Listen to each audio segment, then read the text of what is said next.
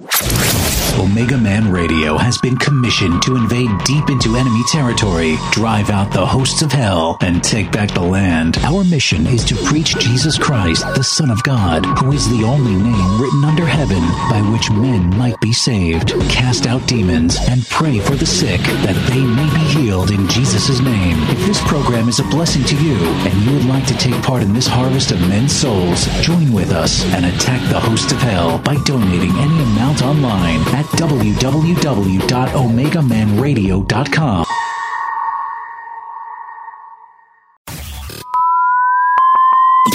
Are you ready? Ready to take a ride? Grab your coffee and strap yourself in. If you listen, we can hear God's plan. Because the show is about to begin. You're listening to the Omegaman Radio Network.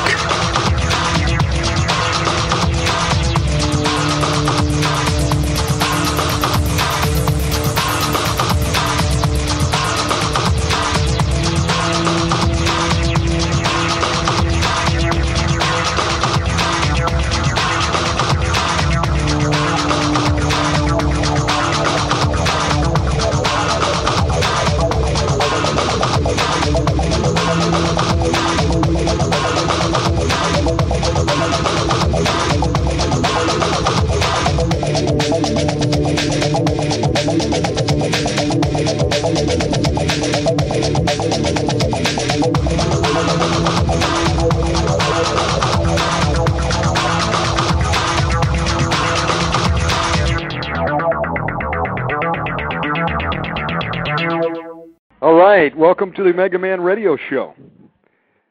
It's just a pleasure to be here again with you. And I want to thank all of you for the encouragement to do this program. Shouts out to my friends, Richard of Watchman Radio, Zoe, the Beaver Brothers. God bless you for your support. Well, tonight we're going to have another great program. I'm going to be bringing on in just a moment Benjamin Baruch. Now, for those of you who do not know who Benjamin is, you're in for a treat. Benjamin Baruch is a chartered financial analyst and a certified public accountant, and he's the author of a groundbreaking work called The Day of the Lord is at Hand.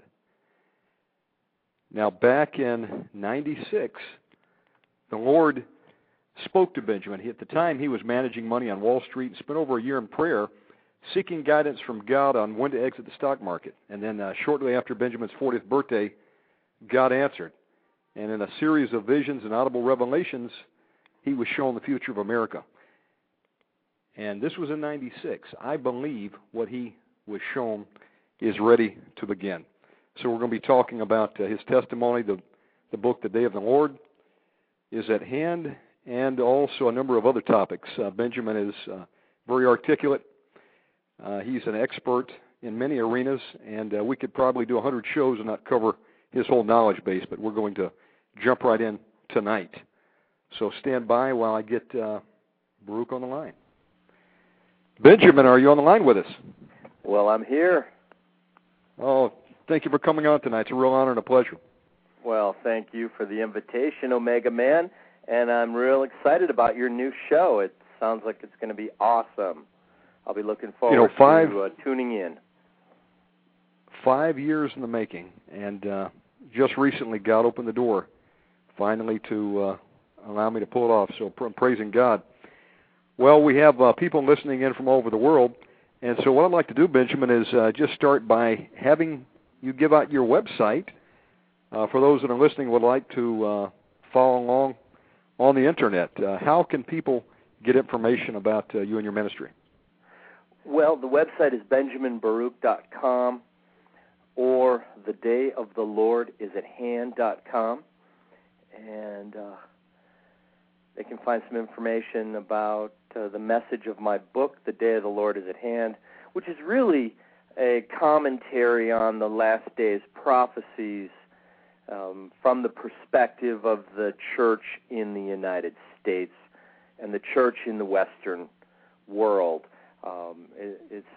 The book is a summary of the prophecies, the scriptures that the Lord opened up unto me related to really the instructions for this hour for the believer in the last days that's going to walk through these times, and what the Scripture tells us we must do to survive and to endure until the end, and until the time when we see the sign of the Son of Man in the heavens, and the glorious day dawns when the Lord comes and brings His kingdom. And hallelujah, that is what this is all about. You know, we can get caught up in the news. We can be caught up in the emotion of the seas that are roaring. You know, the Scripture says that men's hearts will fail them for fear, and the seas will begin to roar, and the sea is a picture of humanity, and humanity is going to begin to cry out because they are going to be confronted with crisis upon crisis. Everywhere they look, they'll find nothing but darkness, because the kingdom of man, which is really the kingdom of Satan, since man chose to disobey the Lord God Almighty, chose to join the forces of darkness in rebellion against the kingdom of God. This kingdom of darkness is coming to an end. The day of the Lord is the day He's going to bring His deliverance and His salvation to His people, the anointed remnant that wait for Him and that are walking steadfast with Him, and He's going to bring His judgment, and He is going to demonstrate His justice. And so it is an awesome day. It is a good day for the believer that is found in Jesus Christ. The Lord told us when these things begin to come to pass, when you see these things coming to pass, don't be afraid and don't be downcast. Rather, lift up your heads, for your redemption draws nigh. But for the world, for those who have no faith, for those who are perishing, it is indeed a day of darkness and gloom, and the nations shall indeed be driven to darkness. Amen to that. I believe it's a wake-up call for everyone to look at the signs. I mean, they're all around us, like in Matthew 24. Earthquakes and rumors of war, earthquakes in diverse places. We can see all these signs happening around us. I mean, I've seen some literally with my own eyes and felt them. I spent some time overseas, and back a few months ago, when it seemed like an earthquake was happening every week. Haiti, Chile. That really was like a smack in my face. I said, "My God, I believe it's on us." I mean, I felt a quake myself, and we've got volcanoes going active around the world. You talk about men's hearts failing them for the fear of what's coming. Well, I believe we're seeing that too. And I know that with the economic crises that's going on, some have even taken their own lives and jumped out of windows. I mean, it's almost like, going back in time to 29 when the Wall Street market collapse happened for the first time? Right. And, it's just chaos everywhere. But the good news in all of it is that there is salvation in Jesus Christ. And for the believer, it means that the return of the Lord is soon. And for the unbeliever, it's a warning to them to, get their house in order and seek Jesus. Well, we've got a lot to talk about tonight, and I'm looking forward to this show. And for those tuning in, the second hour, we're going to open up the lines so that you can call Benjamin if you have a question. And let me go ahead and give out that call-in number. The number for tonight's show is going to be area code 1-917-889-2745. And when you dial that, hit 1, and that'll put you in the queue to ask questions for our guest tonight. And please spread the word about Omegaman Radio. We're going to have a great program tonight, and if you know anybody that you can get to tune in, alert them. Okay, well, Benjamin, I'm going to turn it over to you. Let's talk a little bit about what's going on at present with the Gulf spill. I know you've got some unique insight into that. What's really happening there? Well, I do have some unique insight. The Lord has provided me an amazing number of contacts in a variety of dimensions of society. God opens the doors. There is no other explanation for how I meet or get introduced to or have access to some of the highest level people in various parts of either the government, the military, or the corporate sectors. And so it just, in similar fashion, the Lord has opened a door for me to get to know one of the leading scientists, one of the nation's experts, if you will, in the science space. And this gentleman was actually flown to Washington, D.C. for a several-day briefing at the Naval Research Center in Washington, meeting with the Naval Scientific Team and several top military officials in the U.S. Navy to discuss in detail what exactly is happening with the oil spill in the Gulf and what can be done about it. And he gave me a briefing yesterday. Now, some of this is not in the public domain, so some of what I'm going to share with you, you're not going to be able to Google and verify it just yet. It'll probably all end up in the public news at some point this summer or shortly thereafter, but here is an executive summary of what I was told. This spill, if you will, is not a single event. It's not just a spill related to this oil well. This blowout, which is really technically what's happened in the Gulf, it's not a spill. That's a misnomer. The well has blown out, and this well, it turns out, is actually on the major fault line that runs from the Caribbean through to Central America. This is the fault line that the Haiti earthquake was on. And this fault line is moving. The tectonic plates are moving. And as a result, it's affecting the floor of the Gulf of Mexico. The seafloor apparently is fracturing. And I was told it is a scientific fact that the floor of the Gulf is fracturing, which means there is more than one leak, and more than one oil platform is leaking. And this seafloor is apparently very brittle. Further, this reservoir that is under the floor of the Gulf has such high gas pressures that the pressures are estimated in excess of 100,000 pounds per square inch, which these are tremendous forces inside this underground oil cavity. The only way that this well, this leak, which is actually multiple leaks along the ocean floor, and Matthew Simmons made comments to this effect on the national media, although he was derided by many. Matthew Simmons, excuse me, for our listeners, if you don't know, Matthew Simmons is the principal of one of the nation's number one investment banking firms with a specialization in the energy business. Matthew Simmons has been in the energy field for 40 years. He's a man who I have followed for more than a decade. He's written several books, one of which is called Twilight in the Desert. It's a summary of the Saudi Arabian and Middle Eastern oil industry and what's happening relative to global oil production. It's a fascinating book, but Matthew Simmons is a brilliant expert in the energy space.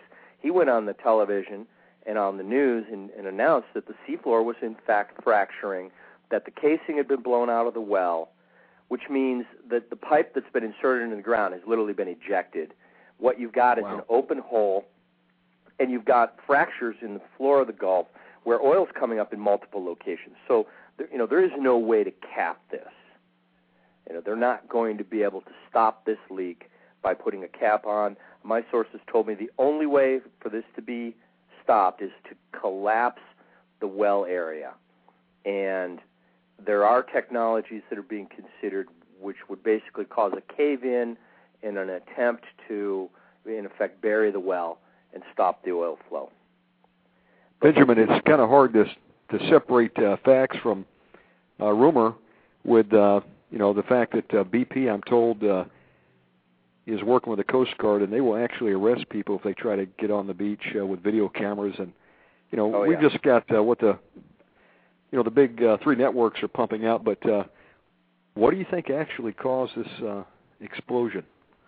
Well, I know the official story is a methane gas bubble that literally came through the well pipes and literally exploded at the platform level and ignited, caused the disaster. I don't know the official facts. That's certainly the official story. There are rumors that perhaps there was more nefarious, sources that were involved. I don't have any information to confirm either way. But regardless of how they started it, this is like Pandora's box, because this is far worse than anything that's being communicated in the press. This problem could grow exponentially. And the fracturing of the floor of the Gulf along the tectonic plate is part of a general destabilization of the Earth that we've been witnessing for the last several years, that is actually being driven by forces external to the solar system.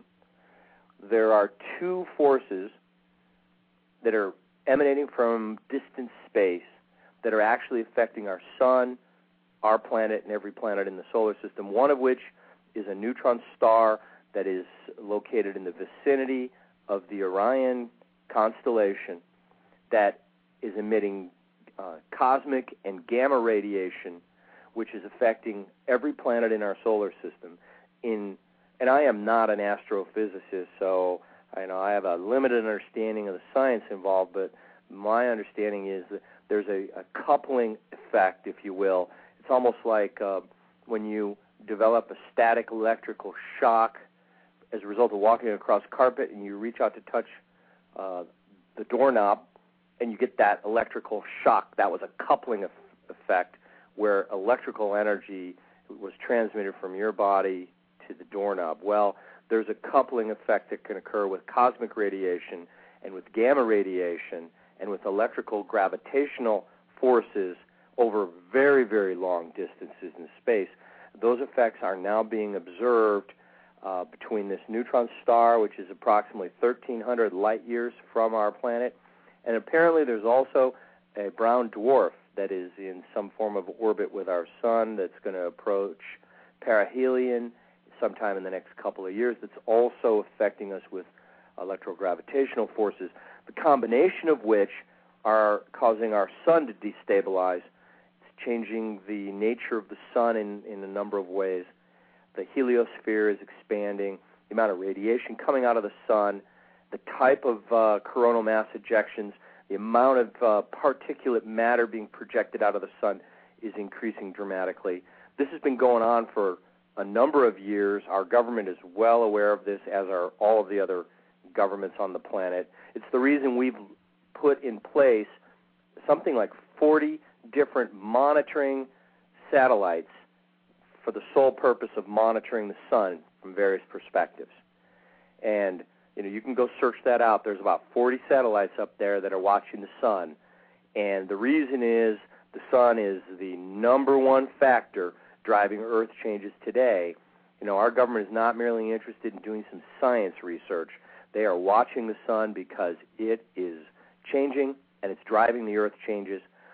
One of the effects is it's causing the magnetic sphere, which is a shield around our planet, to weaken and develop gaps, if you will. And there are literal holes developing in the magnetic sphere. It's a result of these cosmic and gamma radiation forces actually affecting our planet, entering through the North and South Pole, and actually increasing the temperature of the core of the Earth.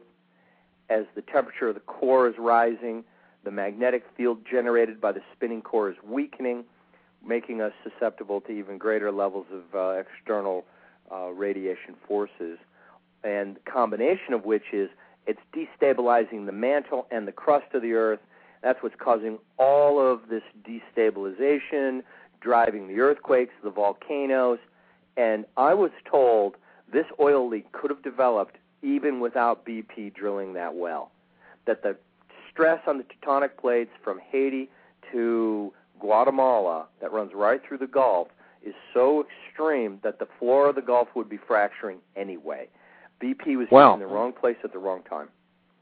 So it's really almost coincidental. I mean, what I'm hearing here is that it was probably going to happen sooner or later. That's what the science sources I talked to said, that they thought BP was just in the wrong place at the wrong time. The floor of the Gulf could have fractured without this well, and we could still have this disaster occurring. But, that's an interesting theoretical footnote. BP did drill the well. The ground or the floor of the Gulf is fracturing.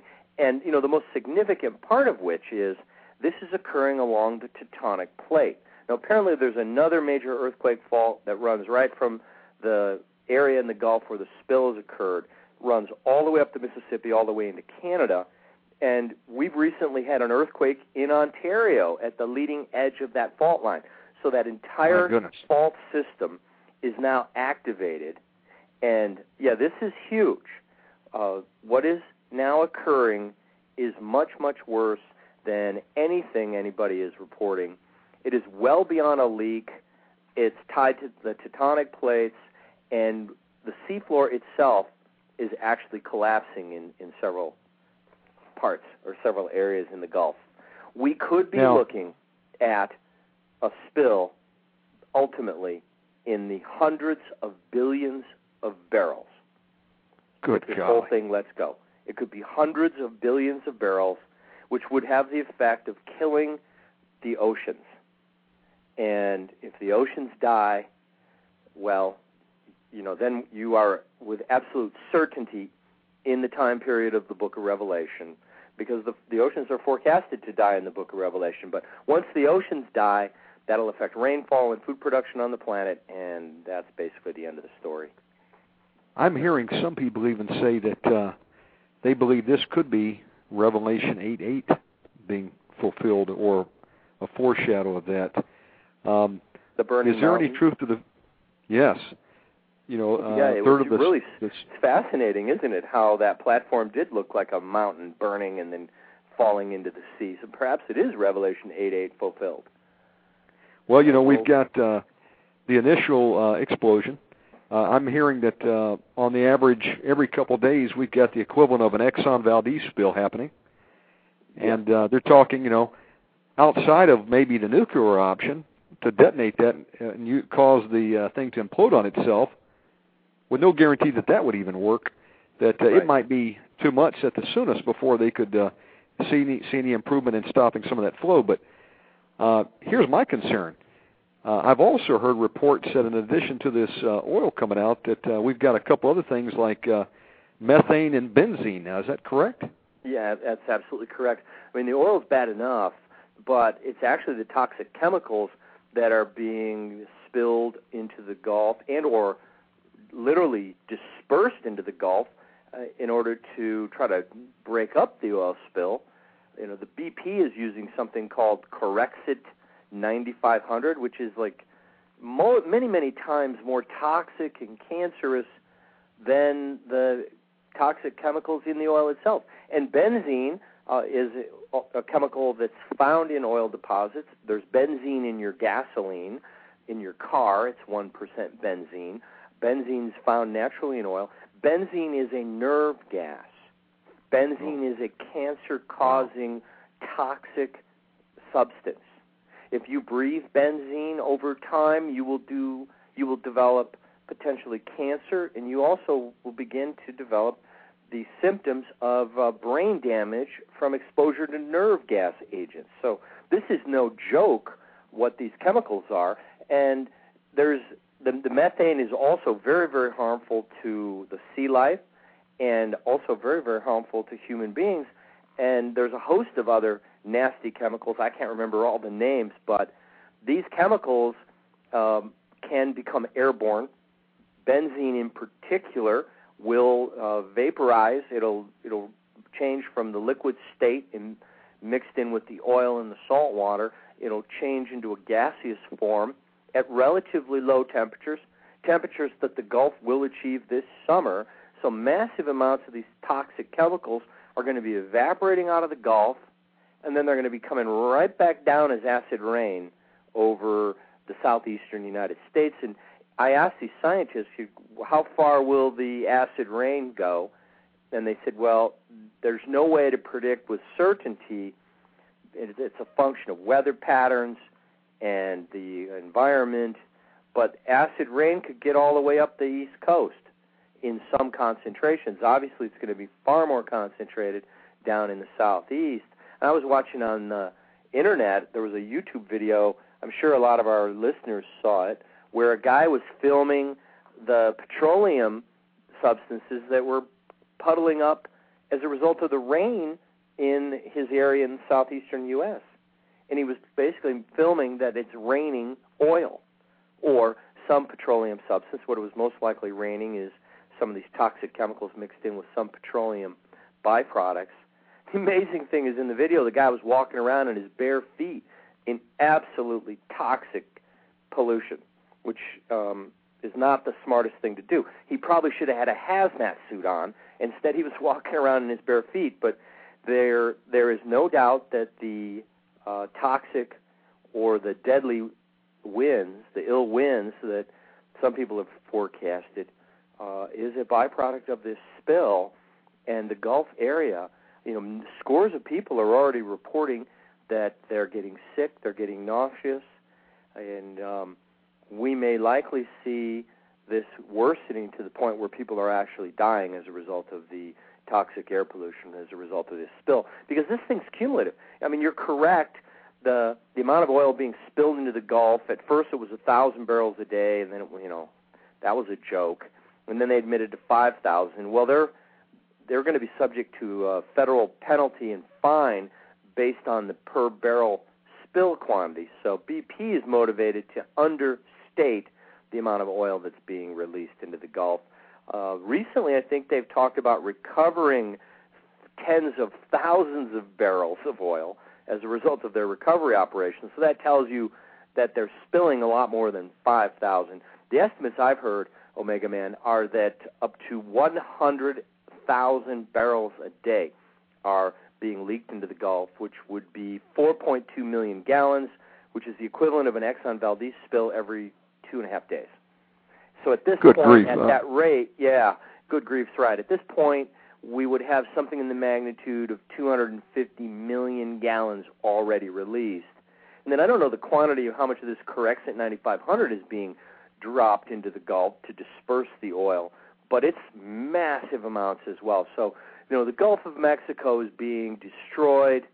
It's the breeding ground for the big fin tuna from the Atlantic, so we're going to lose the tuna.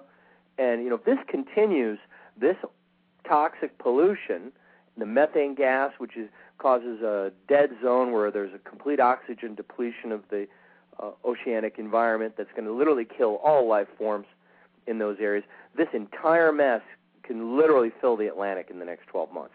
And it won't be long, another year or two, but if we dump enough of these poisons into the water system, we'll kill the Pacific as well. Benjamin, let's break it down. Okay, so this oil catastrophe is dumping millions and millions and millions of barrels into the water. It's poisoning the wildlife. The president has halted offshore drilling operations. I think that's probably going to result in an increase in the gasoline at the pump over time. Right. We've got methane coming out, which I'm told is very flammable, and God forbid that got ignited. That would cause a firestorm. Then we've got benzene, which is clearly toxic. It's cancerous. I did a little bit of research on that, and you're right. In certain parts, it will kill you, other than a doornail. And here's what I'm worried about. We've entered into hurricane season again. Right. Now, I don't know of a hurricane season that hasn't hit us pretty hard in the past, so why should this be any differently? And, except for the mercy of God, what happens if we have another Katrina-style hurricane? Wouldn't it make sense that it could push all these chemicals right onto the shore and right up the coast into communities? Absolutely. And as a result, it'll contaminate the groundwater tables. It'll contaminate the topsoil. It could literally kill everything in the affected areas. And a major hurricane will literally whip all of this oil and all these related toxic chemicals. It'll pick them up and it'll throw them on the land. And we're getting reports that disaster.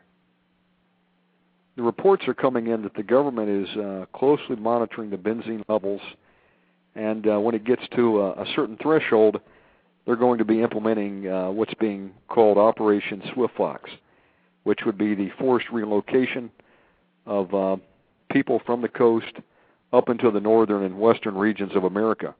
It sounds like Katrina being played all over again. Well, except on a scale 1,000 times as big. And, yeah, I've heard those reports that there's certainly a consideration that if these toxic air levels get worse, if the air starts killing people in the Gulf area, there's going to be no choice but to evacuate people, because the alternative is people start dying. And well, now, if we learned any lessons from the Katrina disaster, the smart and prudent people got out when they saw the first sign of danger. Exactly. Leave early. I can tell you, I do not want to be in the line that went into the Superdome. No. Those guys went in the line that's waiting for them to provide you water either, because you're going to be in for a long wait. God have mercy on us. It's a real. And you said, but for the mercy of God. I mean, the things people need to realize. Most of our listeners probably understand this. This is the judgment of God. Oh boy. On this nation. I was afraid you would say that. God Almighty is, I believe, is judging America, and no question. If that is the case, then we're in some serious trouble here in America. We haven't even looked at the financial costs going to have on tourism. I mean, can we expect to have any pristine beaches left after it's all said and done, or is it? The financial cost is going to be devastating, because if you have to evacuate the Gulf region, that's about 15% of the country. So you're talking about 15% of the nation's real estate and their businesses all being basically rendered worthless or unusable. The tourism trade and the fishing industry have completely collapsed. There's nobody's going to the Gulf for vacation. People have stopped eating seafood. Even if the seafood's not contaminated, how many people are willing to risk it? So any kind of seafood coming out of the Gulf, people don't even want it today for good reason. So, yeah, it's a devastating blow to the economy. And the economy was already going through the process of slipping into a depression. We've entered into a period of economic collapse. The government has attempted to delay the inevitable by printing trillions of dollars, and so we've increased the national debt by several $1 trillion in the last 2 years to try to forestall the economic collapse of the country. And we did buy some time, and now the hole's several million bigger. Now, the problem with the economy is we've been living beyond our means for 40 years at every level. The federal government, the states, the cities, the pensions, the corporations, and even the middle class of America. A significant number of people have been living beyond their means, and they've been using credit to substitute for income, borrowing to consume and for the living standard of today, with the plans of making the payments tomorrow. Well, tomorrow has finally come, and guess what? The cash flow's not there to service the debt, so people are going into default, and as a result, the economy's unraveling. And this thing is such a house of cards. It's built on so much leverage that it's going to be a total collapse. And, the government, Obama and his team have decided, well, they're just going to print money, and that'll fix the problem. But all they're going to really succeed in doing is reducing or destroying the value of the dollar, which will wipe out the savings of the entire American middle class. So, it'll be a world of guaranteed economic equality. These left, the socialists and these progressive liberal radicals that are directing American economic policy today want to ensure a level playing field. They want to have what they call social justice and the equal opportunity for everyone to be in poverty together. So then that's the end game here, that the dollar will be devalued. The U.S. current level of indebtedness is so huge, and we're fighting the problem by pouring gasoline on the fire. We can't service these debts. The U.S. government is borrowing trillions and trillions of dollars, and at some point they're not going to be able to hide the insolvency of America from the international capital markets. U.S. interest rates will have to rise, and that'll bury the federal government because, right now they've got $13 trillion. By next year it'll be $14 trillion of debt that's actual outstanding debt. If interest rates rise from 0% today to 5%, it'll be close to almost $1 trillion in debt service. And then interest rates are not going to stop at 5. They could easily make their way to almost, high single digits, perhaps even double digits again. We saw that in the late 70s and early 80s. U.S. government interest rates were 10 to 15%. Well, at 10%, the debt service on the U.S. debt is $1.5 trillion. Well, our federal budget is $3.6 trillion. So just the debt service will overwhelm the federal budget, and the entire country will basically move into a default. And Benjamin, we I got have a the major opinion. judgment coming. I have the opinion that the government has one goal, and that is to make everybody equally poor. Right. And if we look at the book of Revelations, it talks about a one world economic system under the beast government. For that to be brought about, it's not going to happen when everything's going great.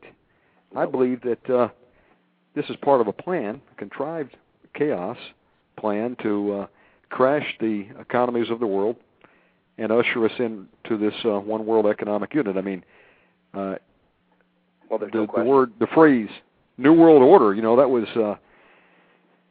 not heard very much until, Bush Sr. made that famous speech about the 1,000 points of light, and then, you would hear it repeated every once in a while. But now, I mean, like all these world leaders are talking about the New World Order. They all want this right. one world currency.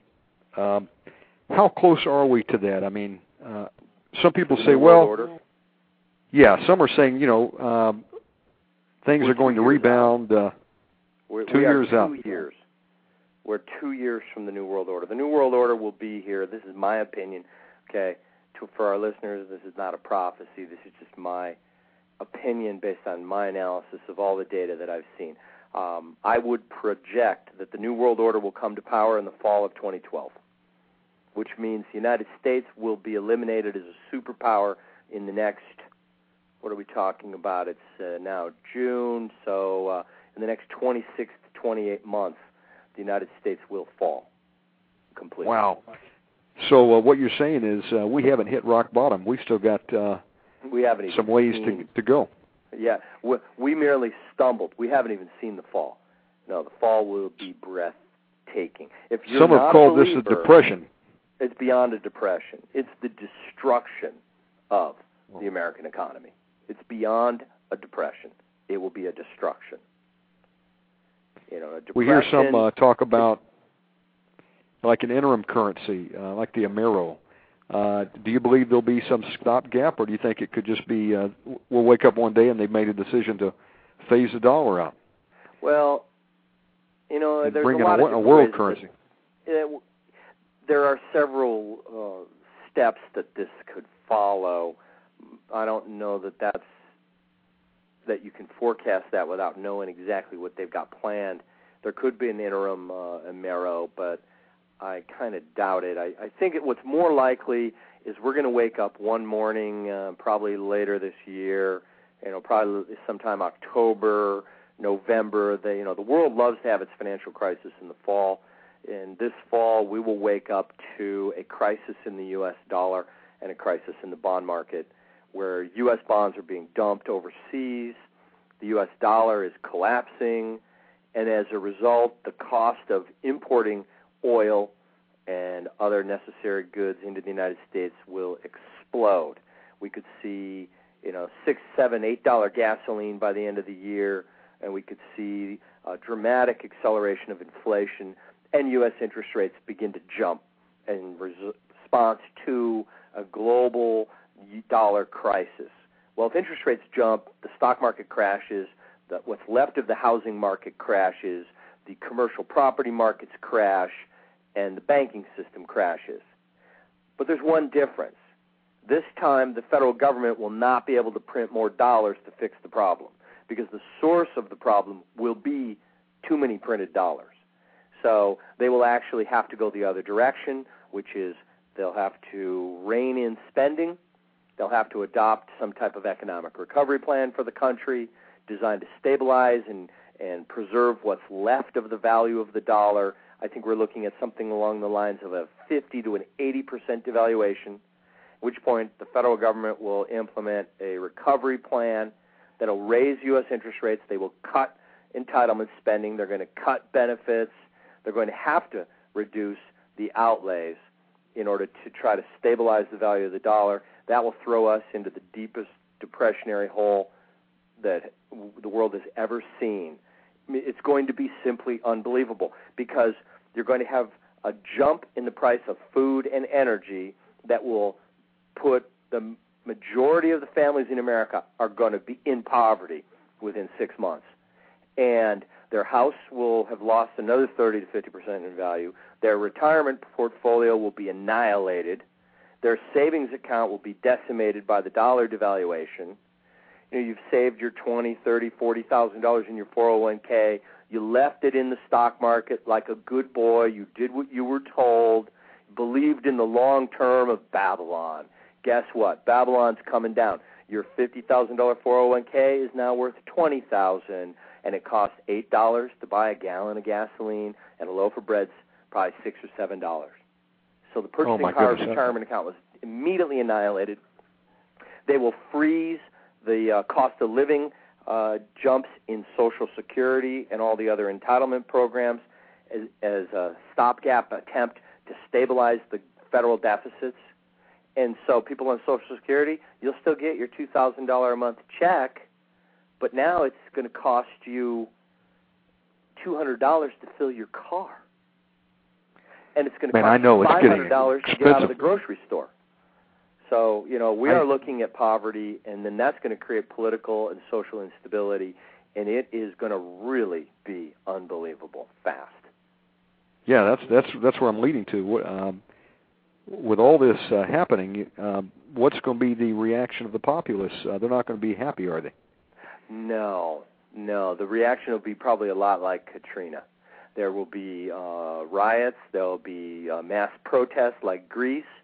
It will escalate into some pretty ugly situations, and then, you know, the iron fist of the law will come down to impose order and to protect the corporate state, because we live in a corporate state.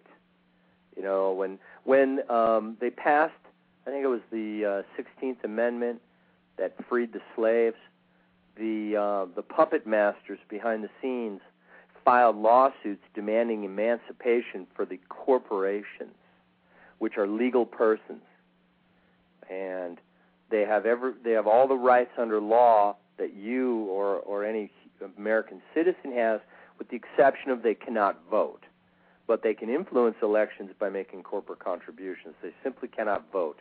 But the corporations are legal persons without a soul. Corporations actually, if you study them carefully, and if you look at the research, a team of psychiatrists evaluated the behavior of American and Western corporations and concluded that corporations are psychotic. They are actually insane. If you measure them against sane, normal human behavior, what we've created are legal entities that are legal persons, but they're criminally insane. They're unable to maintain relationships. They have no care or concern for the consequence of their actions on their community or on any of the people around them. They are only motivated by bottom-line profitability. They are dishonest. They lie, you know, as the day is long. And these legal entities, which are criminally insane persons, have acquired all the power. They own the media. They are the banking system. They are the major Wall Street firms, and they are owned by the Prince of the Power of the Air through his minions, through the bloodline. Right on. These guys have no loyalty. What we're looking at is a satanic corporate kingdom that is emerging. Let's get real about it. The New World Order, you know, which we could break down and say, you know, is comprised of guys like, you know, the Committee for Foreign Relations, the Trilateral Commission. We all know the names. I mean, our Bohemian listeners Grove, don't know the names. Just do a little bit of research, and you'll find the names of the guilty. The truth be known, though, it's not about those guys. Let's just go on up the chain to the very top of their chain of command, and it's none other than Satan himself. Absolutely. That pulls the strings. The That's right. The beast who was and is not, but shall be in power yet again for a little while, when the chains are taken off and he's removed from the abyss, and he comes back to the earth with great wrath because he knows his time is short.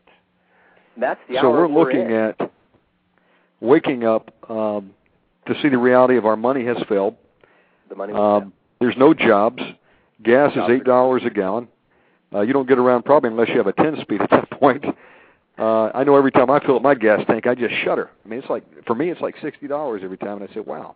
And that's still only about $3 a gallon. One guy said it right. He said pretty soon, like you were talking about, with all these multinational corporations, they have no loyalty. They're shutting down all the Detroit manufacturers, moving all of our plants to India and Mexico and China. Right. Today, everything you buy is made in China. Doesn't last more than a couple months before you have to replace it. Pretty soon, the only jobs that are going to be left is probably Walmart and McDonald's. But let me take it up the ladder a little bit. What about China, who holds all the American Treasury notes? What's their reaction going to be the day the dollar is dead? How are they going to take that? Well, they're going to be the guys that kill the dollar, because it'll be China ultimately that makes the decision to dump their balance of their treasury holdings, collapsing the dollar. And people say, well, China can't sell because China will suffer such losses when the dollar collapses that they can't afford to sell the dollar. Well, that's pretty simplistic thinking. That is rather naive, and it's completely incorrect. The truth of the matter is China can hedge themselves by taking a short position in the U.S. futures market, shorting the U.S. Treasury bond directly. They can short the U.S. equity indexes. China can actually profit by collapsing the dollar. And now they will lose their export market to the U.S., but look, in the real world, the truth is simple and in common sense terms it can be understood. It's the process of deception that the enemy complicates things to try to keep people from understanding. But when you boil it all down, everything actually kind of makes sense in a relatively simplistic way. The United States lives beyond its means, and our living standard is supported with oil and with products that we purchase from abroad every month, creating what they call the trade deficit. So every month we buy a bunch of stuff from China and Japan and the rest of the world, and we buy a bunch of oil from Venezuela and from the Middle East, and we can't pay for it with anything that we produce, so we ship U.S. dollars overseas. Well, the jig is up. The world has figured out we can't afford to pay those dollars. We can't pay back those dollar debts with anything of real value other than printing more dollars, which only devalues the value of the dollar, thus devaluing the value of the debt. So the reality is the United States can't really afford to pay for its trade imports. So are you going to continue to sell to the United States because they're your largest customer when the truth is they're insolvent, they're bankrupt, and they're never going to pay you? You're going to increase? Well, the truth, I believe, is, you're right. We have no gold, no silver. They took us off the standard, back in 74, so there's nothing backing the Federal Reserve notes. I think they see us as a target of opportunity.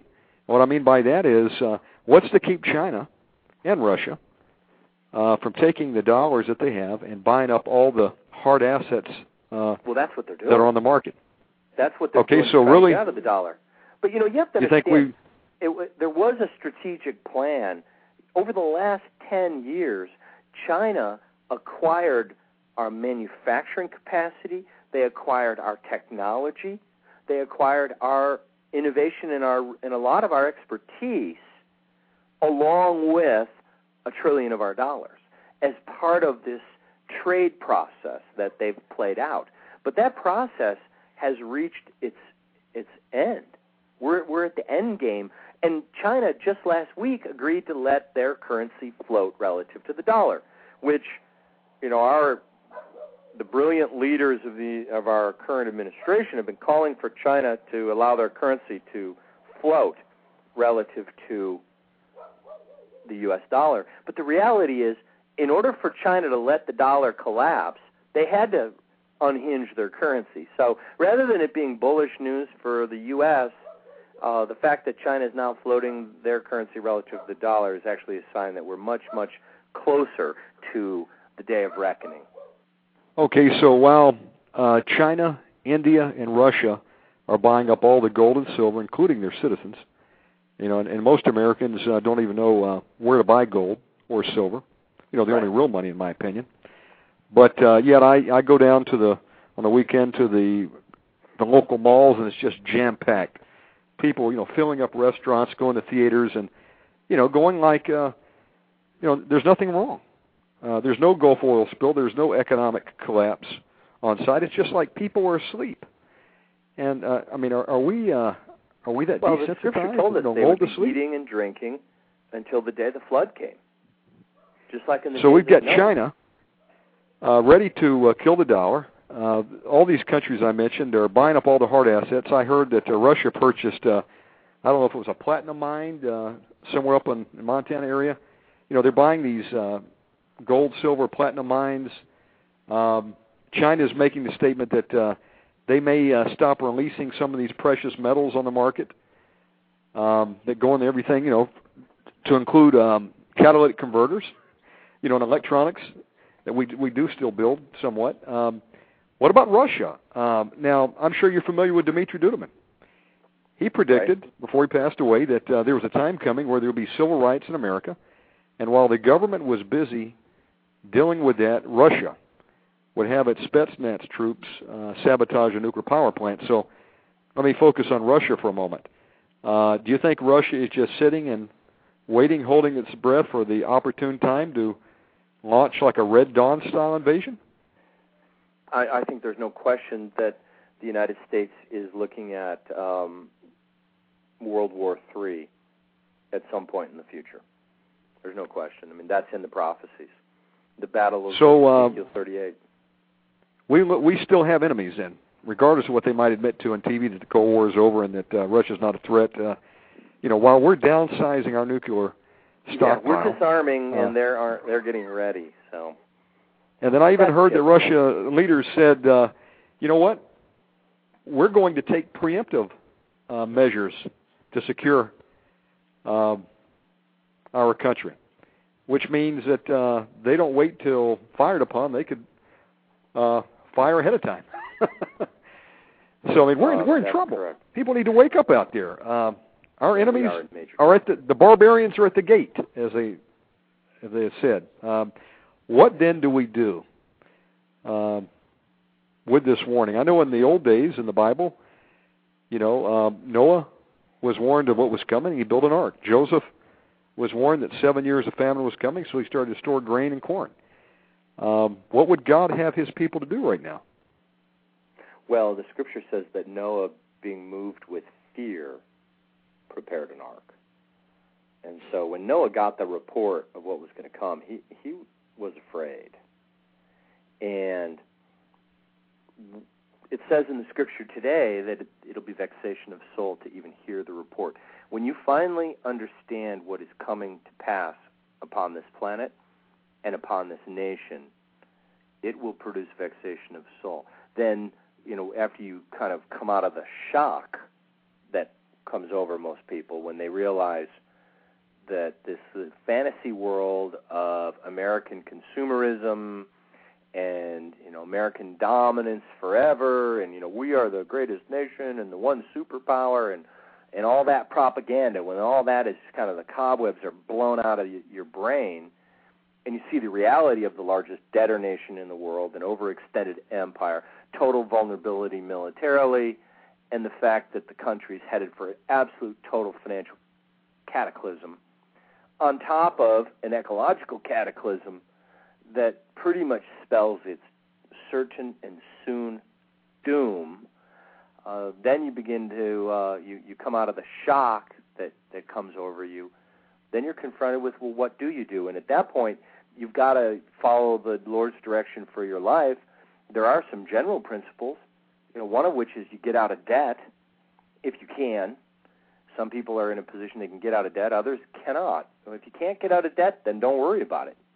And don't get out of debt, but get ready. Get your household ready for a storm is coming. Should you leave the city? Well, if you can. Should you leave the country? Pray about it. Should you stay on the, if you live on the Gulf Coast in the southeastern United States, should you stay put? You should certainly pray about it and get insight from the Lord. But I got to tell you, a lot of people are going to be moving before too long, because the changes that are coming upon this country are going to necessitate movements of the people. And, Jesus, even in the Scriptures, he said, pray that your flight be not on the Sabbath or in the winter. So the Lord was pretty much spelling out that most people are going to be fleeing. It says that he that Benjamin, may run. If you turn on the TV and you look at some of the Christian networks, I'm sure the listeners can read between the lines who I'm talking about. They act as though it's business as usual. They're still in, sow your $1,000 seed. Don't worry about the book of Revelations, because that's only for those people that are left behind. Right. The way I read it, that before Jesus can return, there's got to be a great falling away. Well, you can't fall away unless you were once there. It makes perfect sense to me then that when persecution comes and when people finally wake up to the fact that they've been lied to by their leaders that either wouldn't tell them the truth deliberately or just ignorant themselves, that they're going to wake up and say, hey, I didn't sign up for this. You told me I was going to get out of here. I was going to have my Starbucks in hand and, just get pulled right up through my sunroof in the rapture. And I've tried to talk to people, as I'm sure others have, and, they'll say, well, I don't want to hear about it. Clearly we're going to be raptured out of here before all this happens, and, God bless America. God wouldn't let anything happen to America. This is God's country, and America is not even mentioned in the Bible. Someone would say, what do you have to say to that? Well, America actually is mentioned in the Bible, and in many places people just don't like what it says, so they just close their eyes and ignore that the Scripture is addressing the United States. And wisdom is vindicated by her children. People are in denial. They're scoffing. They're mocking. They were doing the same thing in the days of Noah, and they're doing the same thing in this hour, but they're about to be swept away. Their destruction comes quickly now because this thing's about to begin.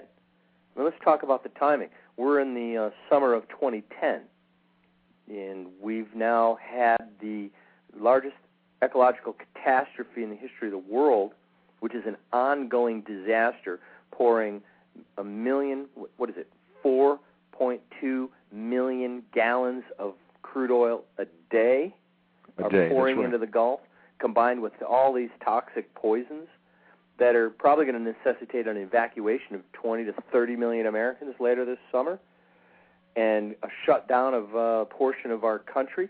We've got a financial system teetering on total collapse. We've got the Middle East arming and gearing for what will likely be a regional nuclear war, perhaps later this year. We are facing changes that are occurring in the Earth's ecosystem as a result of energies from distant space that are collapsing the magnetic sphere, that are going to leave the Earth totally exposed to deadly radiation and the possibility of a solar EMP event taking out the electric grid. Are you kidding Benjamin, me? And I'm told can't that figure this out? Well, you know what? When they're standing in line at the Superdome waiting for help that will never come, maybe it'll dawn on them. I don't know. Maybe they never figure it out. But there's certainly a remnant.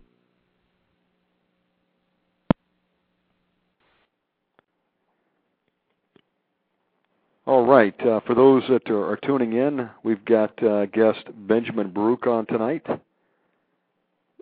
If you would like to ask a question of Benjamin, our call-in number is going to be 1-917-889-2745. When you dial that, press 1.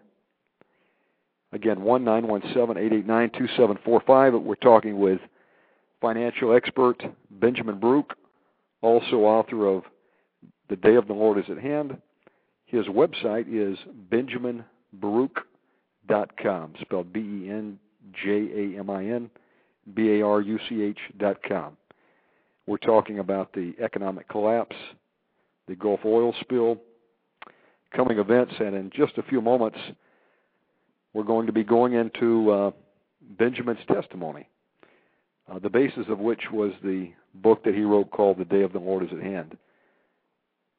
Benjamin was caught up in the Spirit and set down in America in the concentration camps. And it's going to be a very interesting testimony that he's going to give what God showed him, which I believe is what is being revealed before our very eyes. We're going to go to break for a moment.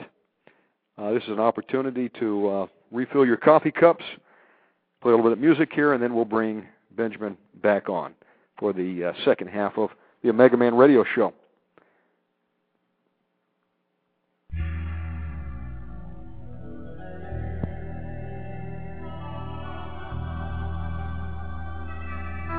For it is written that the warrior would come. The deepest I went into the darkness, the closer I came to the light. And in that light there was a shadow, and that shadow was the future. I am the frustration that clouds your judgment. I am the frustration that limits your mind. I am the frustration that mankind has kept from the masses for years. I am real.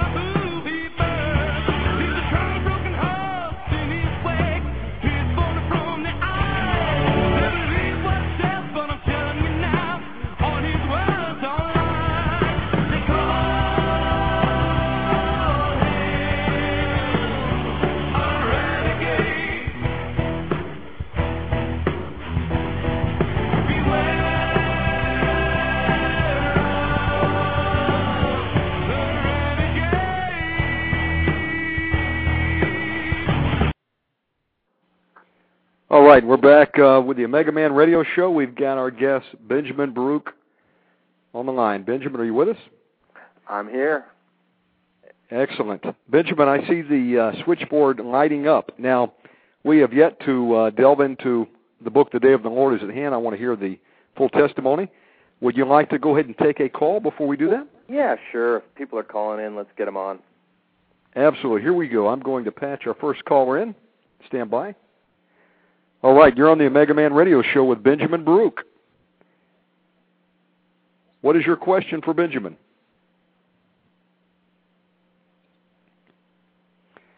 All right, we have you on the air with Benjamin Baruch. Caller, can you hear us? Yeah, I can't hear anything. I can't either. Well, I guess we lost the caller. Okay. Again, if you would like to ask a question of Benjamin, the call-in number is 1-917-889-2745. Okay, Benjamin, I'm going to turn it back over to you. Let's delve right into The Day of the Lord is at Hand. What is that book all about? Tell us a little bit about your testimony there. Well, the book is basically about the instructional prophecies that are in the Scriptures, primarily for the church, the remnant church in America, as to what the Word of God says, that we should be looking at and we should be doing in this hour. And the book was first printed in 1998, which was 12 years ago. At the time, I never thought we had 12 more years, but turns out we did. And the book has gone through 3 editions. I now have a 3rd edition. It's been printed 5 times, and I believe it's a pretty powerful witness for this hour. I've probably gotten 500 letters or more from people that said the book was perhaps the most powerful book they've ever read in their life, aside from the scriptures themselves. And a number of people commented that they read the book 5 times. And I'm not sure why. Nobody ever said I read it 4 or 6. It was always 5 times. And, I would encourage our listeners to either search the scriptures yourself in this hour for what the Word of God is saying, or you might check out the book. I did waive the copyright on the book. People that have a copy, you're free to copy it. I can't put my name or copyright on a word that came from the Lord. So the book is obviously out there. I think about 25,000 copies have been shipped at this point. Well, Benjamin, I have something to confess. I was, back in 2002, I was really seeking the Lord. And I asked God, I said, God, I was raised looking for a rapture of the church that would be getting out of here before the persecution, before the tribulation period. And I said, I just don't feel that's correct in my spirit. In fact, my grandfather, who was a Church of God minister, he finally had a change of heart and mind as well, and we both became clear on the fact that, look, we're not getting out of here when the trouble starts. In fact, word's very clear. It says that Jesus doesn't come to the last trump. So I said, we're in here for the long haul. And then if you really study the scriptures, it says that, pray that you may be accounted worthy to escape all these things and see the sign of the Son of Man. Well, it's talking about being alive to see Jesus return and, enduring till the end. He that endureth until the end shall be saved. And then I read, the key to it is the patience and the faith of the saints. Jesus said, if they persecuted me, they'll persecute you. He says, the servant greater than the master. So I became aware of the fact that we're going to see some persecution. And are we any better than the 10 disciples that all died terrible deaths? I think John was sent over to Patmos, right? But point is, they all gave their life for Christ. John the Baptist had his head cut off. And then, look at the millions of people who have died for their testimony all around the world, and somehow here in America we believe that we're exempt. So I became aware of the fact that I was going to see some persecution, and then I asked the Lord, I said, well, God, what do I do? I mean, I know what's coming on America. I knew that the New World Order plot was in full gear. They were planning to imprison some of us, total collapse, maybe invasion from our enemies. I know that God never brings judgment without a warning. And so, you mentioned that he gave you a warning, which we're going to go into here in a moment, back in 96. Well, I want to praise God, that he's merciful enough to have given us a warning in advance and not just, warn us today and then the judgment falls tomorrow. So I believe it's only the mercy of God that it hasn't already happened. But I asked God, I said, God, what do I do? I don't want to hang around here and be rounded up. I said, God, I don't want to perish because I missed your instruction.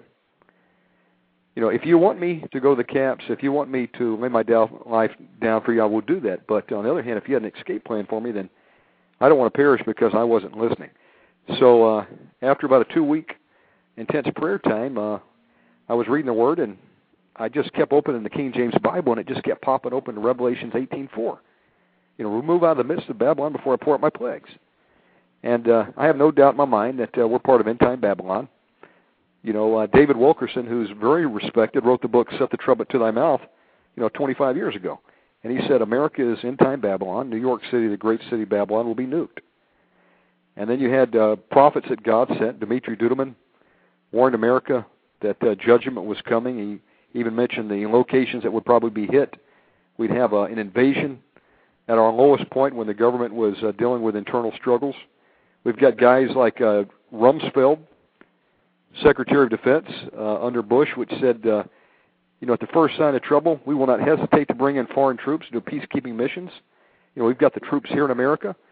We're being invaded by right through our borders. We have no idea who came into the country last night or bringing what. The Word says that, they'll raise up a shout against you like caterpillars, The point I'm making is I have no doubt in my mind that we're the what's being referenced over in Revelation 18:4 about Babylon. Dmitri Duduman was getting ready to speak one night, and he was at a prophecy conference, and he was set to go up right behind a speaker that had just come off and was saying, all these things are happening, but don't worry, we're going to be just raptured out of here. And he said, God, I know that that's not the truth, but how can I get up and tell the truth if I can't back it up with your word? And, if it's not in the word, then I'm just going to sit down and not even get up and speak. So what do you want me to do? And he said, God spoke to him and said, if you want to know where America is listed, go read Jeremiah 50 and 51. That's talking about America in the end times. And for the listeners out there who have not read that, you need to go do that. So I did this, and I said, God, what do I do? And I found this website, and it had your book, Benjamin, The Day of the Lord is at Hand. And I got a hold of the material. Of course, you and I became acquainted, and, this book was written for the time that we're in right now. I have no doubt about it. And I want you to share right now what God revealed to you back in '96 and the what preceded the vision that you were given of what's soon to happen here in America's soil. Well, so you want me to cover kind of some of the testimony of what happened? Absolutely. Start with what you were doing preceding your 40th birthday. Okay. Well, in 1996, I was running money. I was managing money on Wall Street. I was running a pension plan and a couple Christian foundations for a private company on the West Coast that I worked for. And I was the director of investments, so I had control of the company's retirement money. And I was having a blast. I always wanted to run money on Wall Street. And at the same time, I was a little nervous because if you make a mistake with company retirement money, first of all, you can't hide the fact that you incurred losses because they count the value of the assets at the end of every day. And so if you make a mistake, it's very obvious to everyone. And second, a lot of the people in this company were friends of mine because I'd worked with them for much of my career. So I had my friends and I had Christian endowment money in terms of these foundations. So I had the Lord's money, and I was the steward responsible for managing it. So I took that very seriously, and so I prayed very diligently, Lord, show me the end of this matter. I knew at some point that a major stock market correction or a stock market crash would occur because I knew the economy was beginning to expand into a bubble. I had no idea how big or for how long it would expand, but I knew there was at some point where it absolutely would have to pop, and so I began to pray in early '96 because valuations on the market at that time had reached levels where prior in history the market had crashed. We were at PE levels and other technical and fundamental valuation levels similar to the 1929 stock market crash and also the 1987 crash. So, I was looking at a market that was continuing to go up, but we were at nosebleed levels where it was also possible it would crash. And so I began to pray, Lord, show me the end of this matter. Show me when this thing's going to crash, because I want to sell my stocks and get out of the way. I don't want to lose the retirement money for my company and some of my closest friends, and I don't want to lose this Christian endowment money either.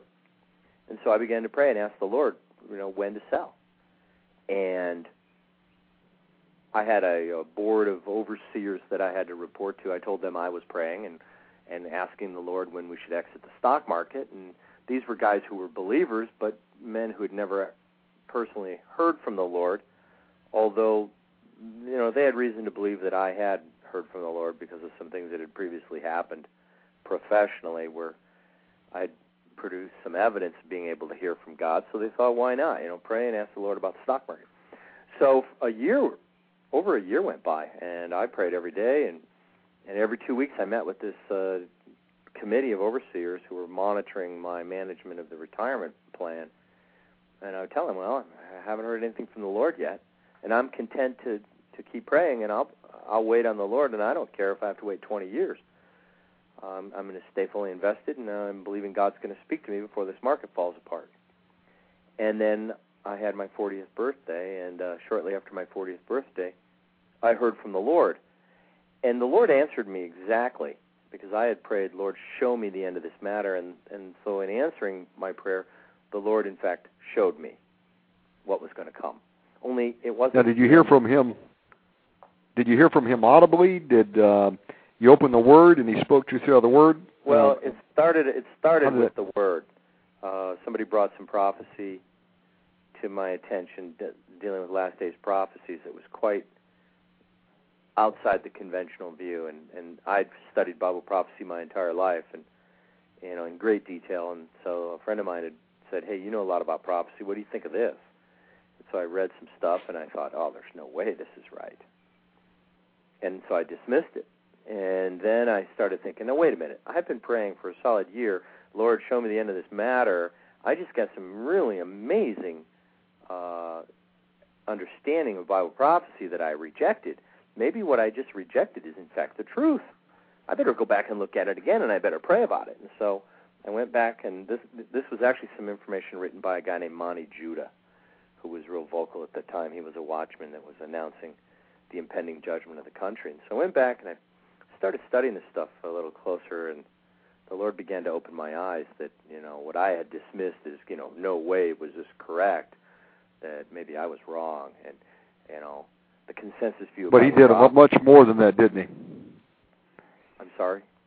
I said he did much more than that, didn't he? He actually answered you by translating you into the future. Yes. Gave you a vision, as it were, of what was coming on America. Yeah, that's correct. As I began, as the Lord began to open my understanding, then He showed me the end of the matter. I was taken to the future, and I was shown what will happen in the United States. It wasn't a vision because I stepped into the future. I was there. It wasn't a dream because I was awake. I was standing in my living room. And when the visions ended, I was back in my living room. I fell on my face. I literally just fell on the ground, weeping and screaming out loud, "Lord, what must we do to be saved from this judgment?" And the Lord answered audibly, and He said, "I will protect that which is mine, and everything else will be destroyed." And then I said, "Lord, I need to know what to do, and I can't hear from man in this hour. I must hear from you." And the Lord answered and said, "Search the Scripture, for the detailed instructions for this hour are in the Word of God." And I went back to this committee, and I walked into one of the guys, and I said, "Well, I heard from the Lord." Now, bear in mind, I've been telling these guys for a solid year that I'm praying and asking God when to sell our stocks. So I walk in this guy's office, and I say, "Well, I heard from the Lord." And he looks up from his desk, and he says, "Oh, you did? What did he say? Did he say to sell the stocks?" And I answered, and I said, "No, he didn't even mention the stock market, but I think it's safe to assume you could sell everything now because he's going to judge the United States of America." God have mercy, Benjamin. This executive, he literally raised his hands and he went, whoa, let's not tell anyone about this just yet. Let's pray about this. This guy was trying to protect me, telling me, let's not tell anyone this report. People are going to think you've gone crazy, Benjamin. So let's just pray about this. And I thought, well, that's a good idea. Let's pray about this. So I didn't tell anyone else. And I just began to pray. And about a week went by, and once a year I had to make a presentation to the employees of this company, and I went around to their different operating offices, and I happened to be in their San Diego region giving a 1-hour presentation on the performance of the retirement plan. and what happened with everybody's retirement savings, because I was director of investments for the company. And as I'm finishing my 1-hour presentation, Omegaman, I hear from the back of the room in an audible voice, "I wish to speak to this people." And that gives me chills as you say that. I had no doubt who was talking, but I wondered, why did God say this people? I would have said these people. What went through my mind initially was, is that even good grammar? And then I thought, well, forget that issue. It doesn't really matter, because I have a feeling I'm about to get in a lot of trouble, because I'm not going to say no to the Lord. So, now no one else heard this, but I heard it loud and clear, and so I just listen. I know I prayed silently. I know it's painful to go into, but you've got listeners all over the world on their edge of the seat right now. Now here's a man. You knew God from a very young age. You walked with the Lord. I know some of your background. Hearing from the Lord was not uncommon to you. In fact, correct me if I'm wrong. You thought, if I hear from the Lord, doesn't everybody? But that's true. I did hear from the Lord quite regularly when I was first saved at 14, and for about 4 years I heard from the Lord pretty much every day. And when I read in the Bible, "My sheep hear my voice," I thought, they sure do. I hear you just fine. I didn't know most people don't hear the Lord. I really didn't. I thought everybody could hear the Lord. I mean, what did I know? I heard him all the time. And it said in the Bible, his people hear him, so I thought, well, of course they do. It wasn't until I tried to start telling everybody what he said in 1996 that I realized the majority of people don't hear from the Lord anymore. Because I would tell them, don't believe me, just go ask the Lord. Look, I'm not asking you to believe me. You're not even supposed to believe me. Now, if the word I'm bringing is the true word from heaven, God will provide more than 2 witnesses. But better than that, if you're a believer, just ask the Lord. Lord, is this Benjamin guy telling the truth? Yes or no? It's that simple. But so anyway, back to where I was. I prayed under my breath, "Lord, if you wish to speak, go ahead and speak. I yield the podium to you." And so I began to share with everybody how I'd been praying for an entire year and about the stock market, and God had recently spoke to me, and this wasn't the right time or right place for me to tell everybody what God said. But if the people were Christians, they better ask the Lord themselves and find out for themselves the things that God is now saying in heaven, because these are important things. Lord's talking judgment here, and it's not going to be a little one. But, then I began to remember the things I saw when he took me from my living room to the future. What did you see? I cry softly, and the crying turned into weeping, and the weeping turned into wailing. And I fulfilled the prophecy in the book of Joel, "Wail before the great and awesome day of the Lord," and I wailed. I screamed bloody murder, and I fell face flat on this conference room table, and I screamed at the top of my lungs. Papers went flying. And at that point, I heard the Lord shout at me, "Stand on your feet." So I stood up, and I noticed my right hand was raised towards heaven. It was as if I was watching at this point. I remember thinking, wow, this is really interesting. I wonder what the Lord's going to do next. And then I shouted with a loud voice, "The Lord God Almighty is standing now, ready to judge the entire earth." I hit the table with my fist so hard I thought I might have broke it. And the regional VP stands up and says, "I think we're finished." And I say, "I am not finished." He had the good sense to sit down, and I gave a word of knowledge to the believers in the room. And at that point, the meeting ended, and turns out the human resources director for this company was in the meeting, and he and the regional VP for the San Diego region took me in the other room, and they wanted to take me to the hospital. They thought I'd lost my mind. If they had been dozing over the report of the numbers, they were awake at this point, weren't they? Yeah, they were pretty awake. And they had an appointment with destiny, and they didn't even know when they got up that day. Yeah, they didn't know that it was the Lord that wanted to speak to that people. And by the way, God refers to groups of people in the singular sense, and he uses the word this people, and it is proper grammar, I later learned. But, I get home from this meeting, I finally convince them I'm fine, I don't need to go to the hospital. And I drive home, and I sit down on the sofa, and I say, Lord, what did you just do to my life? What just happened? And the Lord answered, and he said, they're going to fire you, but don't be afraid. You're not getting fired, you're getting delivered. So I thought, hallelujah. I'm getting fired, but I'm not getting fired, I'm getting delivered. And, the next day, I had to go meet with the board of directors since I was, there was quite an uproar over the incident of this meeting, to say the least. And I was put on leave of absence, and that's what, gave me the time to search the Scriptures. The Lord told me, search the Scriptures. The detailed instructions for this hour are in the Word of God. And, then I got fired like a week later for yes. warning the people of what was about to happen. And so I had all the time in the world. I started searching the Scriptures, and the Holy Spirit opened the understanding of my mind, and I began to see everything for the first time. And that's essentially the message that's in my book, The Day of the Lord is at Hand, is the proper interpretation or the modern fulfillment of all these last days prophecies that are all over the prophetic writings from Genesis to Revelation. And and I did get fired after 60 days on leave of absence. This company came back to me and said, well, we know God's called you and we don't want to get in the way, so we'd like your resignation. And, since you're a man of God and everything, we're not going to pay you any kind of severance or you can forget your bonus for last year. You're walking by faith now anyway. You don't really need us to pay you, do you? Omegaman, I got so mad because I was a diligent employee.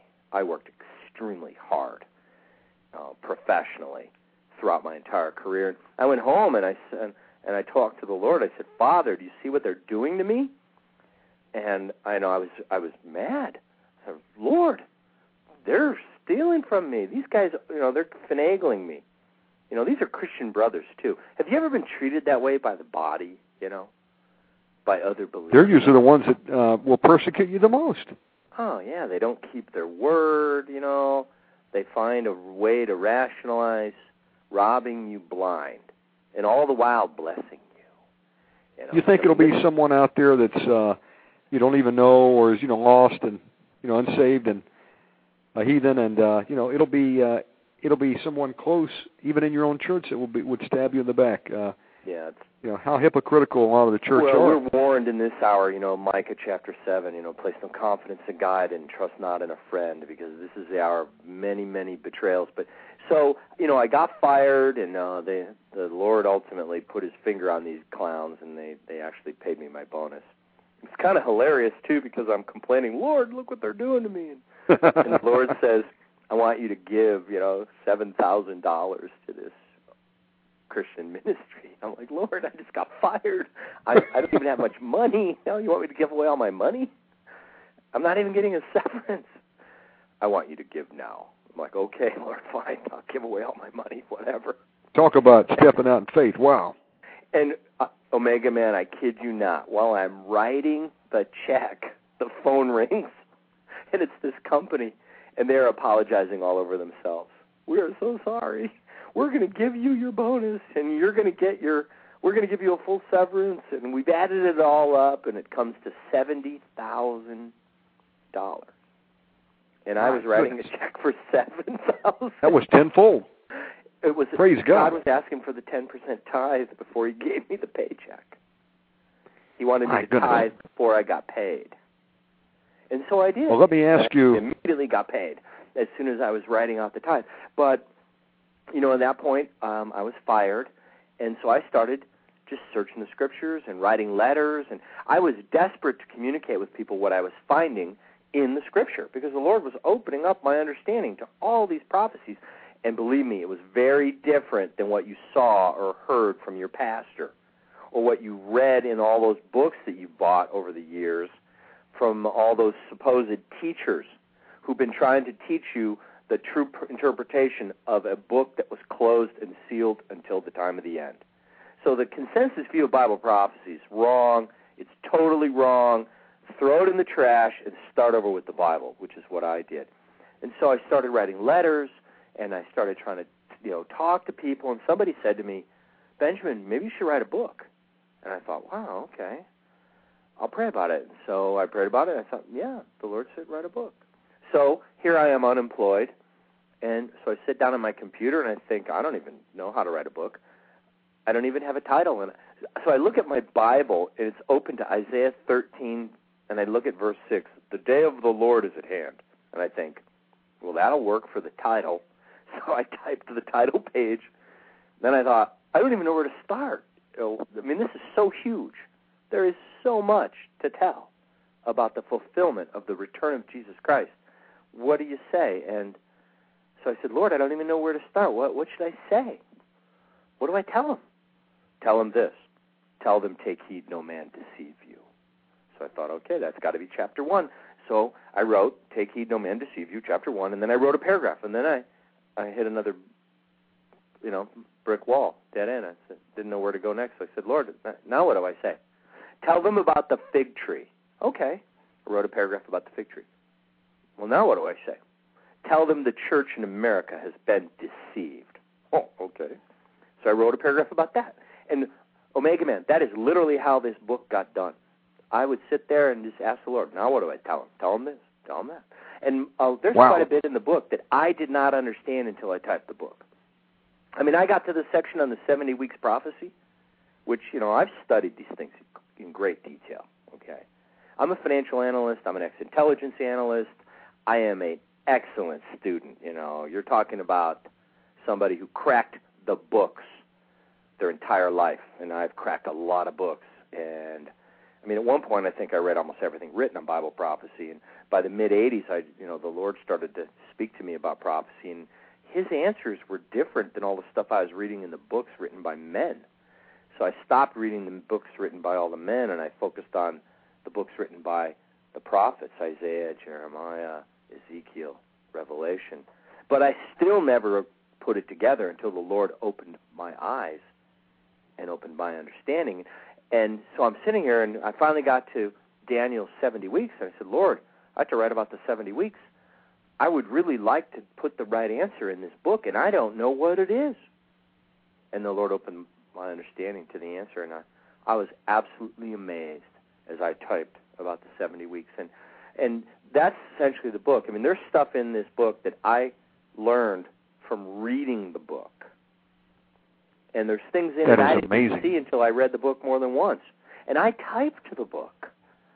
And typed it would be really more accurate than anything because, the way the book got done was in prayer.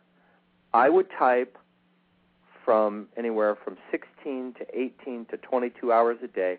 I typed the book over a period of 7 weeks. And there would be times where I would only get an hour or 2 hours of sleep. I would have gone to bed at midnight, having worked all day. The Lord would wake me up at 2 in the morning. Get up, you have to work. I was so tired on more than one occasion that I could not hardly get out of bed. And I would cry out, Lord, I am so tired. Can't I sleep a little longer? And the Lord would say, no, you have to work, pray, and I'll strengthen you. And so I could barely lift my hands. But I'd lift my hands above my head, and I'd say, Father, in Jesus' name. And a tidal wave of the anointing would come upon me. And I'd jump out of bed, feeling fine. I was, fully energized, full of the Holy Spirit. 2 in the morning, I'd sit down, I'd start typing, and I'd type until midnight the next night. And I would type until the anointing would lift, and then I would stop. And I had a big wall map of the world in my office. When the anointing would lift, I would stand up and I would pray over the various nations until the anointing would return, and then I would sit down and I would type. And when the anointing would lift, I would stand and I would pray. And when the anointing returned, I sat and typed. And that's all I did around the clock for 49 straight days. Benjamin, by the end you've of that got 49 listeners. days, Omegaman, I was so full of faith. All I had in me was the Word. It was simply amazing. But that's how this book came forth. And it was you have listeners all over the world on the edge of the seat. Here's the million-dollar question. What did you see? What is coming on America? I was taken into the death camps. And God have mercy. Families separated. I saw children torn from their mother's arms. I saw wives torn from the side of their young husbands. I saw families weeping. I experienced a level of heartbreak that was more intense than anything I could imagine could exist on the planet. And it was so powerful. It pierced to the very core of your being, and it hurt so bad, it began to feel good, because it produced a repentance from the depths of your soul that actually brought holiness and a peace upon the believers. But I saw the church. I saw the church in the death camps. In the death camps. Benjamin, was it like you might see in the movies on World War II? It was like Auschwitz style. It was worse than Schindler's List. God have mercy. What happened to the families that would go in together? Would they stay together, or what would happen to them? No, the children were always taken. I went through the induction process where they were separating the families, and I got to experience. I was there. I lived it.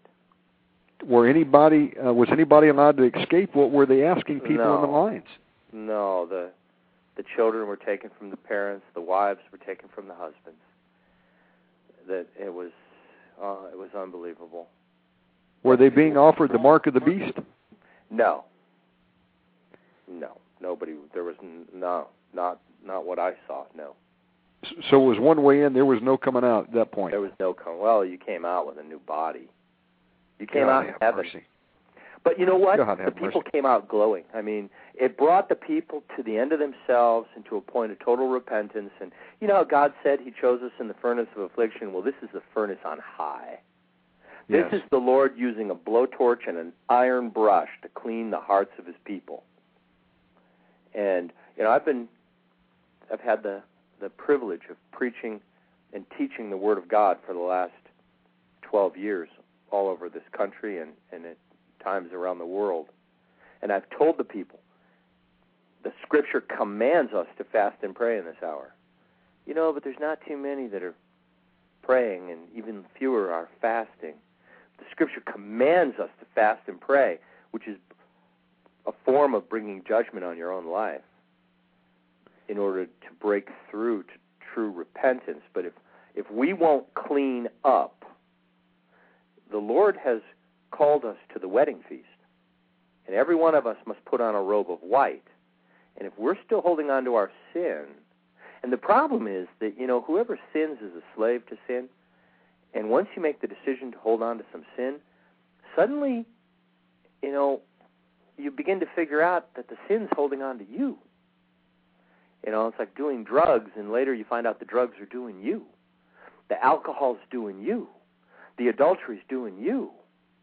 The lying and the stealing and the cheating and, you know, all of these sins, they become bondages. And these kind cannot be broken without prayer and fasting. So, you know, without the prayer and fasting, people can't be set free from this stuff. And so if you're going to go to the wedding feast, you've got to be cleansed and you've got to put on a robe of white. So you can't get there in your sin. So the Lord has prepared what I call the Repentance Rehabilitation Workshop, which is the death camps of the beast, where much of the church will go and go through a cleansing process where they come out clean. And, you know, you're so true what you say. You know, God's not going to let people get into heaven with sin. No, either we judge ourselves He's going now. to purge it out of you. He will purge it out of you. And that's why the Lord has appointed tribulation. I mean, Jesus said, in the world you shall have tribulation. We, being the last generation, have been chosen for the great tribulation, the final tribulation. And it's an honor and a privilege for us to be in this hour. But only a remnant is going to survive and endure until the end to see the sign of the Son of Man. The majority of the church is going to be martyred. But in this martyrdom, there's a victory, because being faithful unto death and not denying the Lord, we are cleansed and made white, prepared for the wedding feast, and the Lord gives every one of the martyrs a crown of glory. Praise God. For having gone through, for having submitted to this final cleansing. But I got news for the listeners. This is just my opinion. But it is my opinion, I would rather fast and pray now and avoid having to go to the repentance rehabilitation workshop and be part of the company, that remnant that escapes and is found on the mountains waiting for the coming of the Lord, and see the sign of the Son of Man in the heavens, and be among that small company of saints who never die. Absolutely. Praise God. Who are caught up to meet the Lord in the clouds when he's on his way to the Mount of Olives. Yes. In the second coming. But that's only a remnant. That's only a small percentage. The vast majority of the saved church is in fact going to be martyred. But this really should not surprise us, because 2,000 years ago, the majority of believers were being martyred in the Roman Empire. For the last 2,000 years, believers have died for the testimony of Jesus Christ and for the Word of God. The only thing that's unusual is it hasn't happened in the United States for 200 years. We've lived in a country of unprecedented freedom. But that freedom is being taken away right before our eyes. And most Christians are so asleep, they don't even know their freedom is being removed. But it is. And when the Iron Curtain comes down, and it's not just on the United States, it's going to be on the Western nations, and ultimately much of the world is going to fall under the reign of the Antichrist, the beast. And remember what it says in Scripture.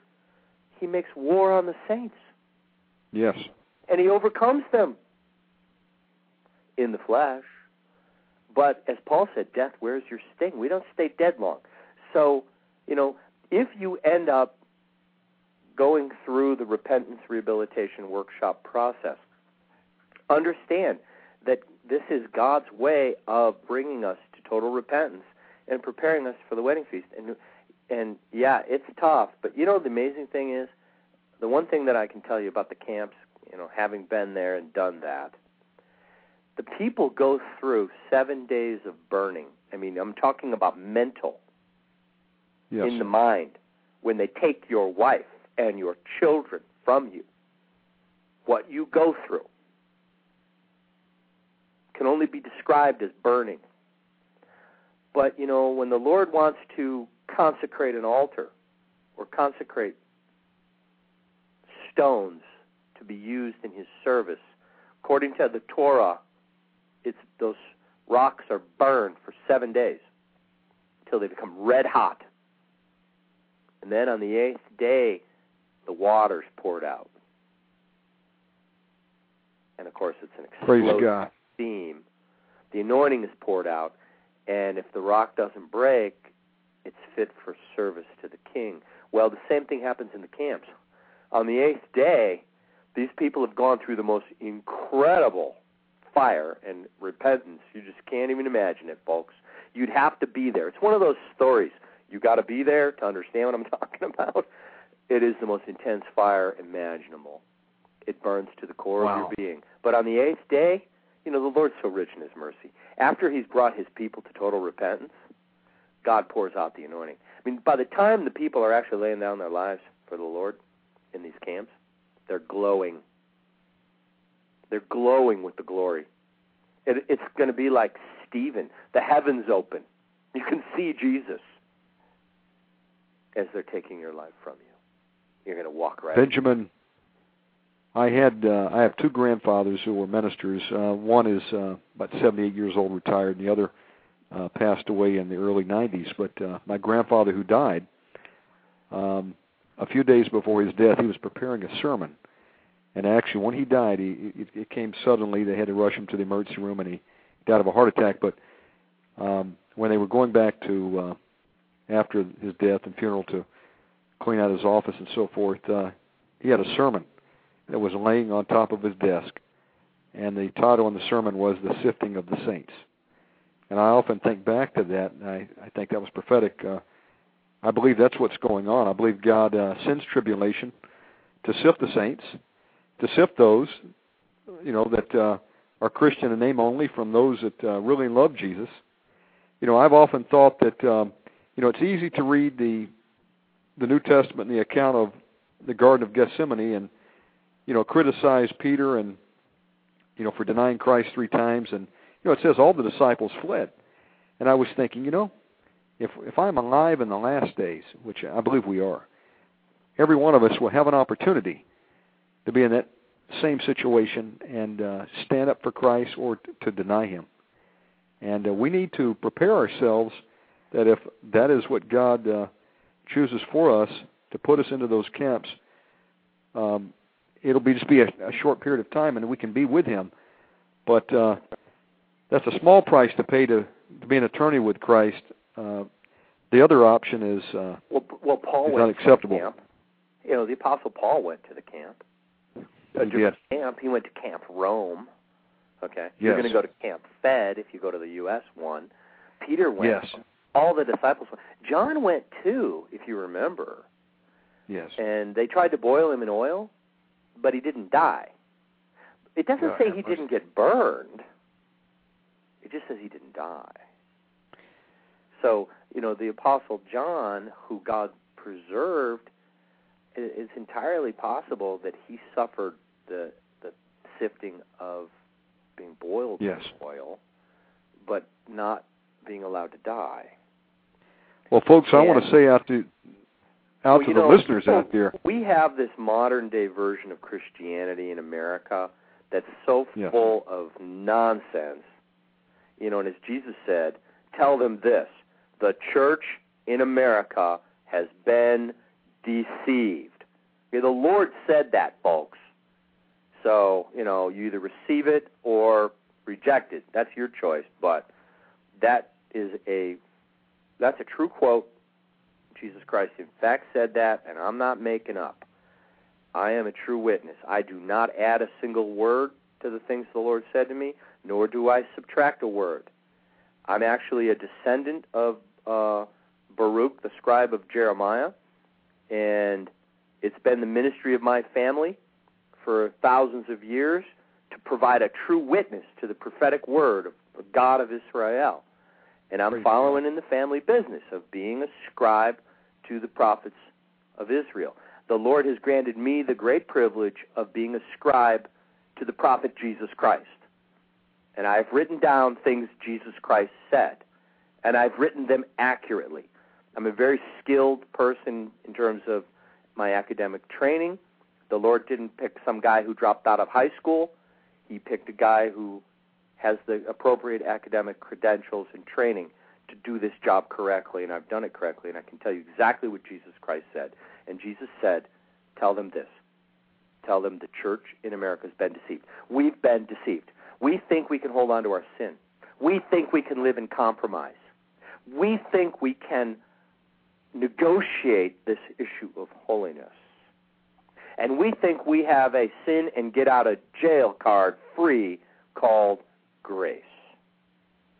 And every one of those ideas came right out of hell. Those are doctrines of demons, and they've been taught to the church, and they are widely believed by the church, and they're not from the Lord, and they're not from the Father. And the events of the next 2 years will prove the truth of the Scripture. But the Lord is so rich in His mercy that He is going to save His people from their sin. What is going to surprise most American Christians is that the Lord is willing to go to any length to do it. And that includes using a blowtorch and a wire brush, which is a pretty good picture of what the persecution of the saints is going to look like. Benjamin, I'll tell you the truth. When I heard what was coming, it scared me to death. I said, Dear God, I don't want to go to the camps. What can I do to be saved? And I'll tell you something. The Lord has been speaking to my heart that there are some that are going to endure till the end, just as the Scripture says. And our best chance to be accounted worthy to escape these things, to escape the camps, escape the sword, is to repent of our sin now, judge ourselves now, and surrender 100% to the Lord and ask God, God, what would you have me to do? And get involved in some active ministry. Right. Who is God likely to save? Those that are out there helping the widows, the orphans, blessing Israel, preaching the gospel, laying hands on the sick, delivering the captive, that are engaged in ministry that God would continue to use in these dark days, or those that say, well, you know what, I don't have time. I did God a service this week. I did go to church. I went over to the fundraiser. That's all that I can do for the Lord. It comes down to whether you're doing the will of the Father. And, the Scripture is very clear. Whosoever leads into captivity, he must go into captivity. This is in the book of Revelation. Now, what does it mean to lead into captivity? Well, I've searched this out carefully and prayerfully, and I can tell you this. It's your lifestyle. If your lifestyle and the example that you are setting by your life for the people that are around you, if people follow you in the example of how you live, if they're being led into captivity by following your example, then you are going to captivity. I guarantee it. The Word of God declares it, and there's no way you can avoid it. So how do you get out of it? You cannot lead others into captivity by your example. Well, what does it mean? Any sin brings you into captivity to sin. Any idolatry brings you into captivity to idolatry. So if in your lifestyle you've got any sin or idolatry that by example you are leading others into the similar captivity of sin and idolatry, you just punched your ticket to Camp Fed. God, so how do you get out of the captivity of sin and idolatry? By prayer and fasting, by turning off the TV, shoot the television if you have to. I mean, if you're watching the filth that's coming out of hell that is called entertainment, that's coming across in the American television into American homes today, if you're addicted to the pornography of the Internet, get rid of your Internet. If you're addicted to this wickedness that's the sewer that's spewing out all of this unholy, vile abominations that they call entertainment, then shoot your television, sell your television, get rid of your television, turn it off. Separate yourself. If you're listening to secular rock and roll on a regular basis, you're worshiping in the wrong spirit, brother. You need to find true Christian worship. There's such a thing as false worship, Omegaman. There are Christian bands that are satanic, that have brought strange fire and false worship into the camp. So, brother, that's the truth. Rid of all that striper nonsense. You know what I'm talking about, saints. You know the difference between true worship and the spirit of rebellion that comes in Jesus' name. I don't have to tell you. You guys have discernment. And, we're in a fix here. We all need to be fasting and praying. There's very little time left before this all begins. I would ask our listeners, please pray remember me, remember Omegaman in your prayers. Those of us that are walking point, that are lifting up the standard of truth in this hour, we all need to be praying for each other. But, at the same time, don't let your hearts be troubled. This battle is the Lord's. This is the day the Lord has made. Let us rejoice and be glad in it. God is merely telling the world and telling his people the kingdom of sin is ending. And sin is going to be purged out of my camp, says the Lord. And the sinner will be purged out of my presence. And God in his mercy is going to send successive waves of judgment and tribulation upon the earth to make that point emphatically clear over the next 10 years, in which time Jesus Christ will most likely have returned. And, at some point we wake up and we get it, and we go, oh, God's serious about this thing about sin. God is really serious about sin. Look what God did to Jesus because of our sin. You think God wants us continuing in the same sin that Jesus had to be slaughtered over? No. He's made a way for us to escape the bondage of sin. But if we won't repent at the hearing of his word, and we won't turn by the wooing of his Spirit, we leave the Lord no other choice. He brings the fire. And even that, God brings his mercy.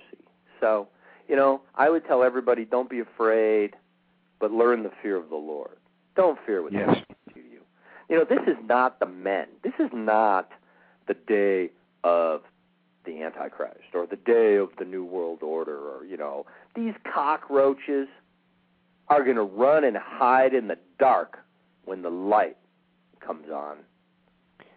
They don't have the power. Jesus Christ is in control. They're nothing more than an instrument in his hand. And God is merely demanding that his people repent.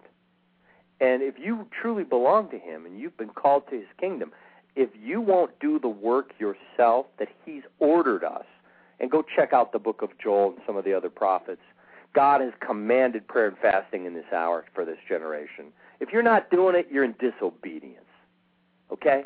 People, it's time to sell out to Christ. There is no other way, or you're going to have a one-way ticket to Camp FEMA. Brother Baruch, we have about 2 minutes remaining. Would you give out your website again and tell our listeners how they can get a hold of your book, The Day of the Lord is at Hand? Yeah, it's BenjaminBaruch.com. The book is on Amazon, so if you just Google The Day of the Lord, or not Google, if you go to Amazon and you just do a search for The Day of the Lord is at Hand, or you can do Benjamin Baruch, B-E-N-J-A-M-I-N, Benjamin Baruch, B-A-R-U-C-H. You can find it on Amazon, and the copyright's waived. You're feel free to make a zillion copies if you're so inclined. I only ask that people copy entire chapters so nothing gets taken out of context. And I think there's some video that's online. I did a video back when I did the book tour, and I would just encourage everybody. This is real, okay? The fact that this incident in the Gulf has happened, that's proof positive that it's now. There's about 1,000 other pieces of evidence, but friends, saints, the day has come. It is here now. And things are going to change. You won't recognize the world by the end of the year. The New World Order of the Beast will come to power most likely by the end of 2012. We'll be in the final 3.5-year tribulation, probably by March of 2016. But for the United States, it's going to be judged before the New World Order comes to power, because it's out of the ashes of the current world order that the phoenix, like a phoenix, the New World Order of the Beast comes to power, which is the ashes of America. I mean, it says in the Scripture, they shall eat her flesh and then burn her with fire. Well, the eating of the flesh was the bailout plan, and the burning of the American cities with fire is what's ahead of us. And so this is very serious. People ought to take heed. Well, Benjamin, I want to thank you so much for coming on tonight's show. I want to encourage all those that are listening to get a hold of this podcast, send it to your friends. You must get a copy of The Day of the Lord is at Hand. Fantastic book. It was God-inspired. Go to BenjaminBaruch.com. I apologize that we ran out of time to bring on some listeners, but Benjamin, would you come back on the show again? Could I make one final comment? Yes. If people that are listening and you're in such deep financial stress that you cannot afford to even buy a book, and you'd still like to read this book, then send Omegaman an email or send me a letter, explain your situation, and I'm happy to give this book away for free. But not everybody can have a free copy, because I can't afford $100,000 in postage just to send a book to the church at large for free. But for people that are in serious distress, I had an 8-year-old boy who wrote me, and he heard me on the radio, and he said, my dad's an alcoholic. He lost his job. We live out of the car. I heard you on the radio. I know it's true. I can't ask my dad for any money or he'll beat me up. Can I get your book? Well, wow. I'm sure the dad was really surprised. Why is something coming priority mail to my 8-year-old son? But of course, we send a book for free to anyone in need.